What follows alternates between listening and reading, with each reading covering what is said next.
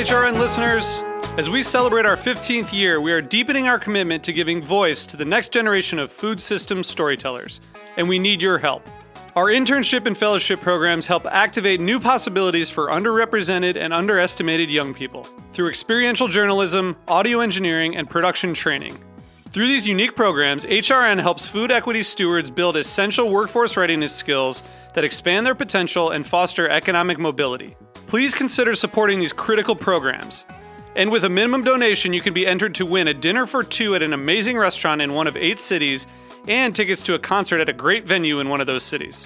We have incredible partners across the country who have donated, as they also share our passion for helping to educate the next generation of food systems storytellers. Check out heritageradionetwork.org/15 to donate and enter to win today. That's heritageradionetwork.org/15 to donate and enter to win today. And make sure you donate before March 31st. Thank you.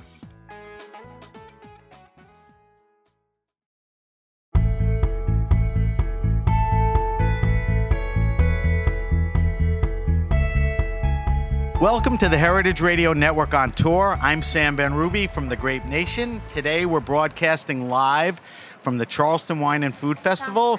We want to thank the Julia Child Foundation for making our coverage possible, and to Charleston Wine and Food Festival for having HRN down here for the 5th year in a row. Our guests today are, we have a great show. This is the Champagne Show. Our guests are Ariel Arce, proprietor of Niche Supper Club, Tokyo Record Bar, this is where you got to take a breath, and Air Champagne Parlor, all in New York City. Philippe Andre, U.S. Brand Ambassador for Champagne Charles Heidsieck, and Christian Holthausen, Director of Export Sales and International Communications for A.R. Lenoble Champagne. Those were very long titles and intros. Thank you for coming. Good night. We'll see you next year. Well done, Sam. All right. Thanks, Sam. Thank you guys for coming and joining us. I'm very excited. I know we're all big champagne fans and champagne evangelists. So when you can put a bunch of people together like this and talk about it, it's a lot of fun. Before we get into things, I just want to go around the horn quickly and just sort of introduce yourself and tell everyone a little about who you are, what you're doing in the brand. But quickly, we'll go around this way. So Christian, you start. So I'm Christian Holthausen. I'm the Export and Communications Director for Champagne A.R. Lenoble. We're a small, completely family-owned, independent domain in Champagne. And I'm really happy to be here. My name is Ariel Arce. I own a couple restaurants in New York City, but today, Air Champagne, where basically the mission is to just have more people drinking champagne. And I really like to drink champagne, Sam. That's why you're here. Yeah. Philippe? Yes, my name is Philippe Andre. I'm the U.S. Ambassador for Charles Heidsieck Champagne, here for a beautiful time here in the Charleston area, but excited to share our wines and our passion for the experience here together. So thank you, yeah. So all of you are down here participating in festival events, which is nice. Anything from tastings to dinners, which is why the festival is so great. The diversity of, from a small champagne grower to a reputable house, to an entrepreneur in the business and all that. All right, so because of that, I could be wrong on this, but these days champagne seems so ubiquitous. Restaurant lists, parties, it used to be celebratory. You said champagne is a drug, right? A legal one, yeah. Yeah. Why are we so excited about champagne now? I mean, well, I don't want to say it's having its moment, because I think this is the beginning of a long time. But, there weren't a couple of champagne bars in New York 3, 4, 5, 8, 10 years ago. The interest in smaller growers, the house brands. I mean, what do you think it is, Christian? I mean, I think we have to remember, to contextualize everything, that Champagne is famous for one reason only. Our first king of France, Clovis, converted to Christianity in Reims in 496. We've been the king of wines and the wine of kings since the 5th century, even though we've only been sparkling for the last 300 years. So I think we've always had this very celebratory context of Champagne. I think what's interesting over the last maybe decade or so is that people are starting to really appreciate Champagne more often, and not necessarily less celebratory, but also not necessarily associated with caviar and lobster. I mean, I'm a pretty hardcore socialist. When you come to visit us at the house, we'll drink old vintages with a roasted chicken. I think most people, you're hardworking people. If you spent $60 for a bottle of champagne, there's not a lot of money left over for the caviar and the lobster and the oyster. So I think that part of what a lot of us have been trying to do is sort of democratize champagne like a little bit and make sure that everyone can have a glass of champagne. Right. And I think that that's kind of helped really remove it out of this very celebratory context, which again is 15 centuries old. Right. And Ariel, I mean, your entree into the business, first one out was Airs, right? Yep. I mean, your passion and your love, you know, what was the compulsion then to really take, I wouldn't say a risk, but put it out there and, you know, be the champagne person in New York City of all places? Well, I mean, you know me, I'm born and raised in Hell's Kitchen in New York City where, you know, nobody's really drinking champagne around there when I'm growing up. We were really trying to protect our handbags more than anything. But to kind of just backpedal, I think the thing about champagne, and we've been having this conversation more and more, is that it's kind of the only region in the world where it's always been associated with a brand, where the name champagne is actually a place. Right. And the perception has always been that Champagne is this place of luxury, and the reality is it's filled with farmers and people making really great wines with really thoughtful mindsets. And it's really kind of a bit of a disservice to only think about these wines as something that you should drink with a high price point and once a year, you know, when it's New Year's or Christmas or Hanukkah. But there are 8 nights, so you should be popping a bottle every night. That's right. But, you know, it's been a really, been a bit of a struggle to kind of change that narrative and say, actually, these wines are made wine first, and the effervescence is a byproduct, really, of just the style of the wine, and we should really be analyzing them in the same way that we're analyzing wine. It's wine with bubbles, right? Mm-hmm. The focus is moving towards that. Absolutely. But it wasn't there, and it's not all there yet. We're working towards it, that's for sure. Yeah. I agree with that. Philippe, I mean, your whole task as a brand ambassador is certainly a loyalty to the brand, but, you know, to the bubble. Yeah. I would think now, you know, things are as good or getting better than ever. Yeah, the champagne market is growing. It's bubbly at the moment, as we would say. But at our winery, we're lovers of wine, and I think that's the biggest thing. Is we love to celebrate our neighbors, other winery regions, and it's part of life, just like any wine. So we happen to be a winery in the Champagne region of France, and we celebrate obviously the champagne winemaking style, which has bubbles. And so we're big fans of the movement, and we love sharing the passion and dedication it takes to make wines like this, and obviously our neighbors that do the same. So yeah. Each one of you can answer this. Who do you think, and we've sort of answered it, and you guys are the answers to some extent, but who do you think has been at the forefront of bringing champagne, you know, into popularity and, you know, like you said, less celebratory and more regular? Is it, are Sam's responsible for restaurant You're lists? sitting next to one of them, yeah. Is it you as an influencer? I mean, it was happening when I before said it was champagne born, is having a time. No, but it's people like you that are pushing, you know, the... No, I agree. I think at the end of the day, we need to make sure that people have it in their glass early and often so they can understand what it takes to make a wine from Champagne region of France, but also to understand that it's something that we can enjoy every day with cuisine, you know, whatever the... But I'm talking awareness. I mean, is the day of social media... Today helps more than... Look, everything's about creating demand. And when it first started, you know, there were some pioneers in this industry that went to Champagne, because that's what it always starts with, is somebody actually going and evangelizing a region and saying, holy shit, excuse me, there's something going on and here. And sing the virtues and of it. This is different than what we're seeing, you know, in our marketplace. I can only speak specifically about America, and saying, okay, let's start bringing some awareness. And at that time, what was very helpful is that the wines really were affordable. Like, right. I mean, they were expensive, let's be relative here, but, you know, they were something that you could actually afford to purchase and then compare against something that was maybe a little bit more expensive, and you could see the virtue of the wine first. Right. And now we are some 20, 30, 40 years later, where those people that were the very first ones to come to the market are now sometimes the parents of winemakers that are now becoming more coveted, and price point is raising. And when that happens, you need people who are able to talk about them from the perspective of how are these wines being made, what's the story of the winemaker, what's the history of the winery and the actual region, because Champagne is a family business first and foremost. I mean, even the big houses to the small growers, it is impossible to just buy in now. I mean, to buy 1 hectare, we talk about €1 million.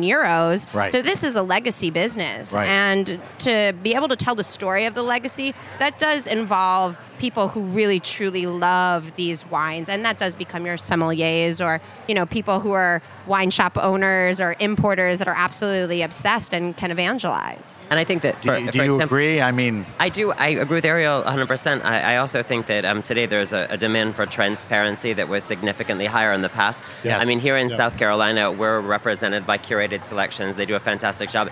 And our feeling is that we only work with people that have visited us, and we only work with people that import us directly, because I think that champagne is overpriced, and we need to make champagne more accessible. I also think that I was at an event in Boston a couple weeks ago, and a woman said to me, "What marketing materials do you have?" And I said, "I haven't used herbicides or pesticides in my vineyard for 20 years. Those are my marketing materials." And I think that that's really cool that things are changing. It makes me laugh whenever I come to the United States.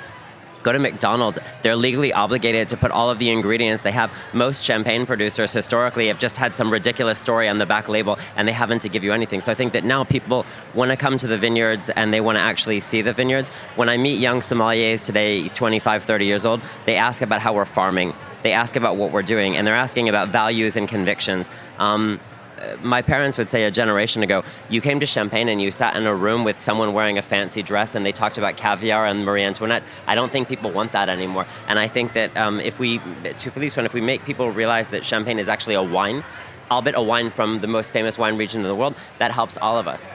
So the theme so far has been that Champagne is a wine, that wine is an agricultural product, that it's basically farmers, and that people perceive it in a different way, but that's changing. But that's also a dogmatic approach because, as a person who loves and has spent my entire adult life really excited about this region, I'm obsessed with both of the wines that are being represented here and today. We're going to talk about that. Charles Heidsieck was the very first wine house that I ever visited, and I have a really long-standing relationship, and that's a house, Philippe will tell you more, that's about aging.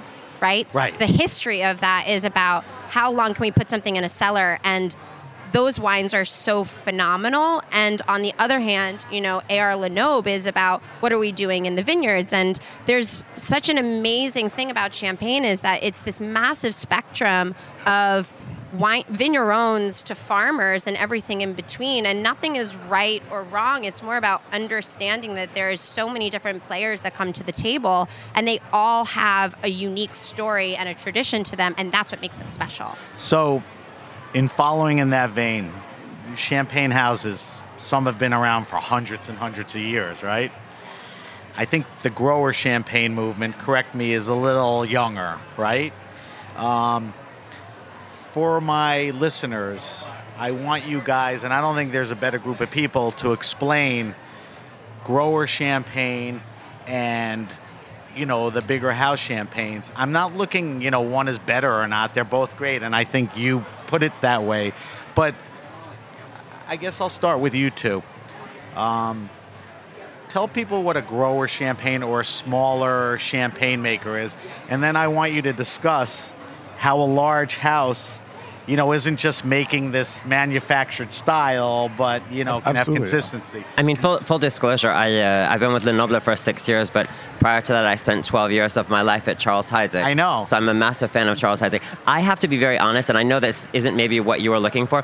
I'm actually tired of these false dichotomies, and I'm really tired of these definitions. The definition of grower champagne is a complete construct. It's like natural wine. The definition of Grand Marque is a complete construct. For me, I feel like there are good producers and mediocre producers everywhere in the world, including in Champagne. And I think that this house versus vigneron versus cooperative thing, I find really tedious, and a lot of people are really working to push it. A lot of growers are making really bad wine. A lot of houses are making some of the best wines in Champagne. And what I'd like to do is I'd like to see Lenoble served alongside Agrippa and Berèche, but also served alongside Charles Heidsieck and Louis Roederer. I think that we can all work together. So I find the house versus grower thing silly. I also think that it's it's dangerous to say that the grower movement. My question wasn't house versus. No, but I think that the question was there is a movement. But I don't necessarily know if I agree with that either, because I don't think there's a grower movement, because growers and houses have been intrinsically linked our whole lives. Cyclical. Without the houses, there were no growers. Without the growers, there were no houses. So I actually think that we've always been intrinsically linked. I mean, if you mean movement, has there been more awareness lately? I guess maybe there's been more awareness, but I think there's enough room for everything. Yeah. We have to remember that Champagne is 3% of all the wine produced in France, 3%, and 22% of the value. There's enough market share for everyone, and I think when good producers work together like we're doing today, that for me is the essence of Champagne. Absolutely, I agree 100%. I think the biggest thing is we need to express about the movement of growers in a sense of we have a new generation of winemakers and farmers that are wanting to make their own wines and express their own terroirs, which is outstanding.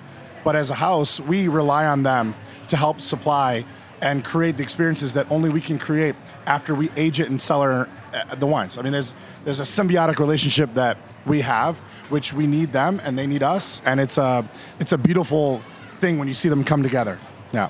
And to take what these two lovely men are saying and to just define for your listeners, there is a difference between RM and NM. And that is the conversation of, the story between what is a grower and what is a house, which is the RM, which grows grapes and makes wines from grapes that they grow. And the other is a place that buys grapes and makes wine from grapes that they purchase, and sometimes in addition to grapes that they have. Right. So it's not one versus the other. It's just two different ways that we've classified winemaking within the region. And there are also other ways that works as well, too. There are cooperatives that all as a group come together and bring their grapes and make wine out of that as well, and et cetera, et cetera. So, the conversation is not saying that grower wine is great because I grow my grapes and therefore make great wine. I could be a terrible winemaker but make beautiful grapes and really should be selling them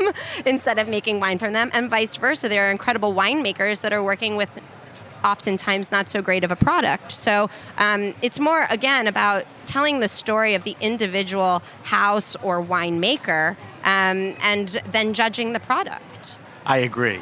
I mean, obviously, it's a contentious subject because if I go back to the question was, explain the two to me. Now, to your point, when you say what's natural wine, that's a bad term. When you say grower champagne, that may not be the best term. And then I also said I'm not looking to see which is better, just sort of define the difference. And I think the answer plus more.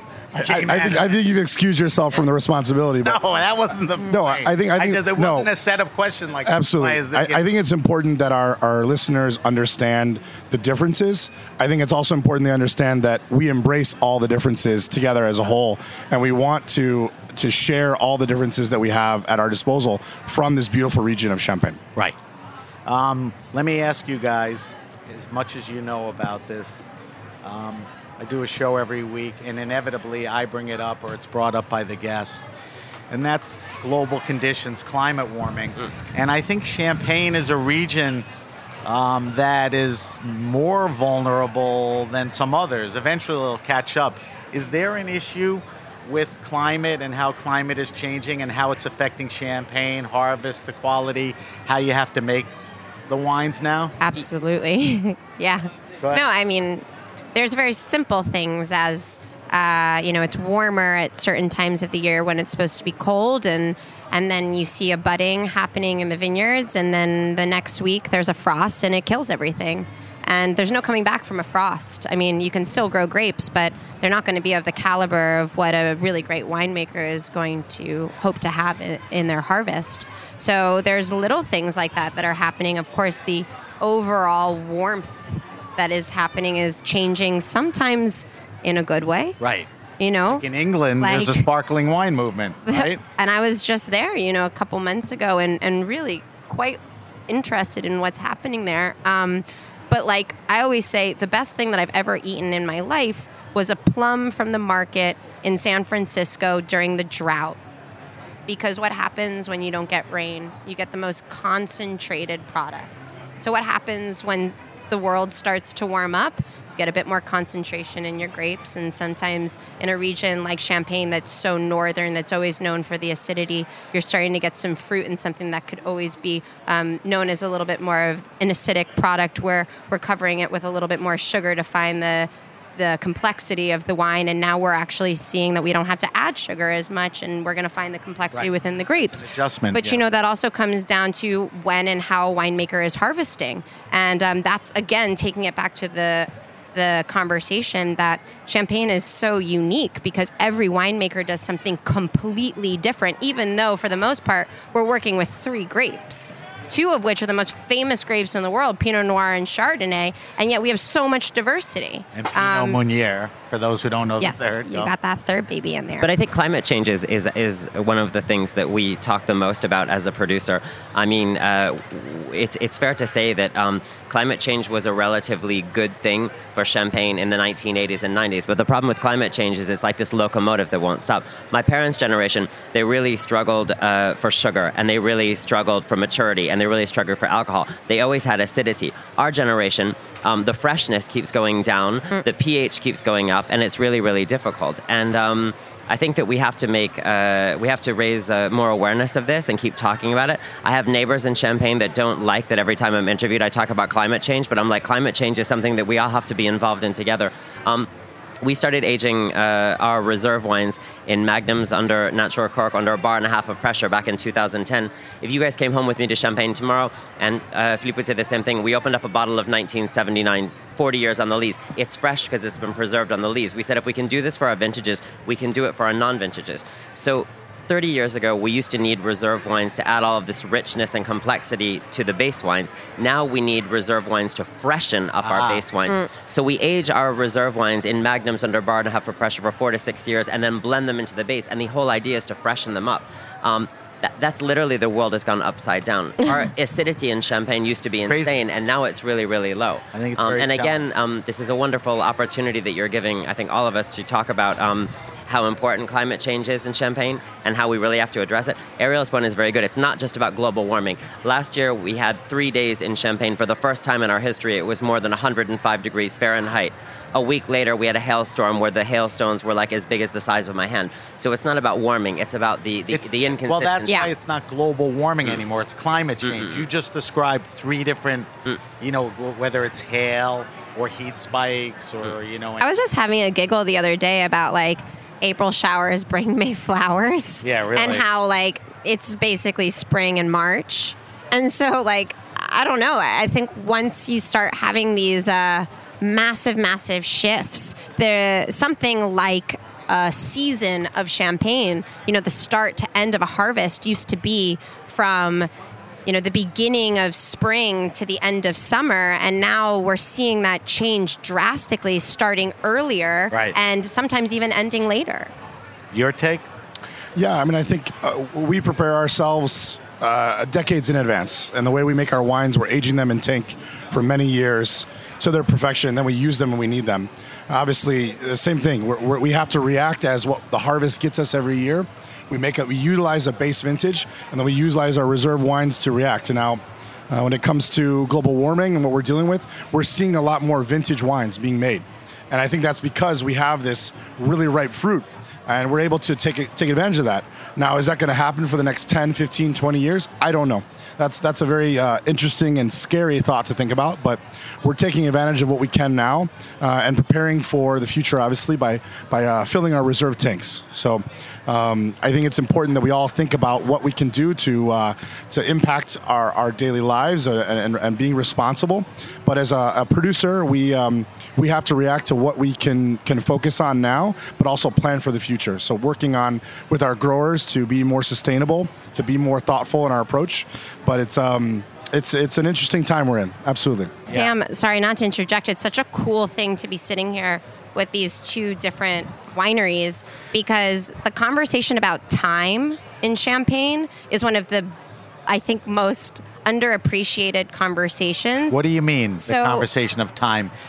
Put it in the context Yeah, for me. mandated by law, champagne pretty much takes about 3 years for the very, very base champagne to get to your table. So between harvest, the amount of time in the cellar, the amount of time of resting after you remove the yeast that creates the second fermentation, and then by the time that gets transported to your table, entry-level wines is 3 years, and the best wines is normally about 5 years. And the reason why we talk about the price of champagne is not just about the price of the vineyards and the price of the grapes, but also the price of time.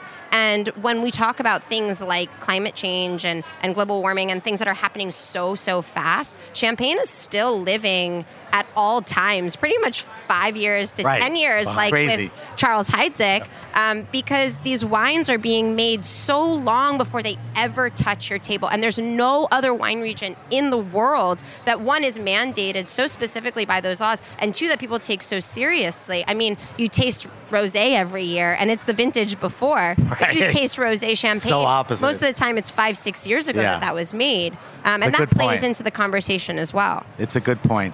We have a few minutes left. Like I said, we could sit here, take any one subject. But I want to go around the horn, and I got a bunch of base questions for you that I don't think anybody but you guys can answer. So, what are the best values in champagne? Charles Heidsieck, non-vintage brut. Okay. Delicious. I agree 100%. Okay. Are there any specific... Ariel was not paid to or- come on stage with me today, but I appreciate it. Thank you. No, I was paid to say that. No, just kidding. No, you're not wrong about because that. the amount of reserve wine that goes into that bottle, you're basically getting a vintage wine for a non-vintage price. It's just... it's a crowd pleaser for anybody that doesn't really know what they like. It's such an incredible entry-level wine, and you just get so much cellared wine in the bottle. And I think, Christian, your wines are great quality for great value, too. I mean, I think that goes into the... For us, the most important thing is we want to make wines that are great value. When I travel around the world and people say to me, your wines are such good value for money, that makes me happier than anything. Because you know what? We should drink champagne on a more regular basis. And there's lots of ways that you can make that possible. And still, having 45% reserve wines. We're releasing our vintage 2012 next week. I mean, that's literally been sitting in the cellar for over 8 years. Yep. So, Yep. yeah, Right. that's labor intensive, but you can still have that at a fair price. Couple more questions, and we're going to shut down. Best temperature to serve champagne. People tend to either do it too cold. It's always too cold.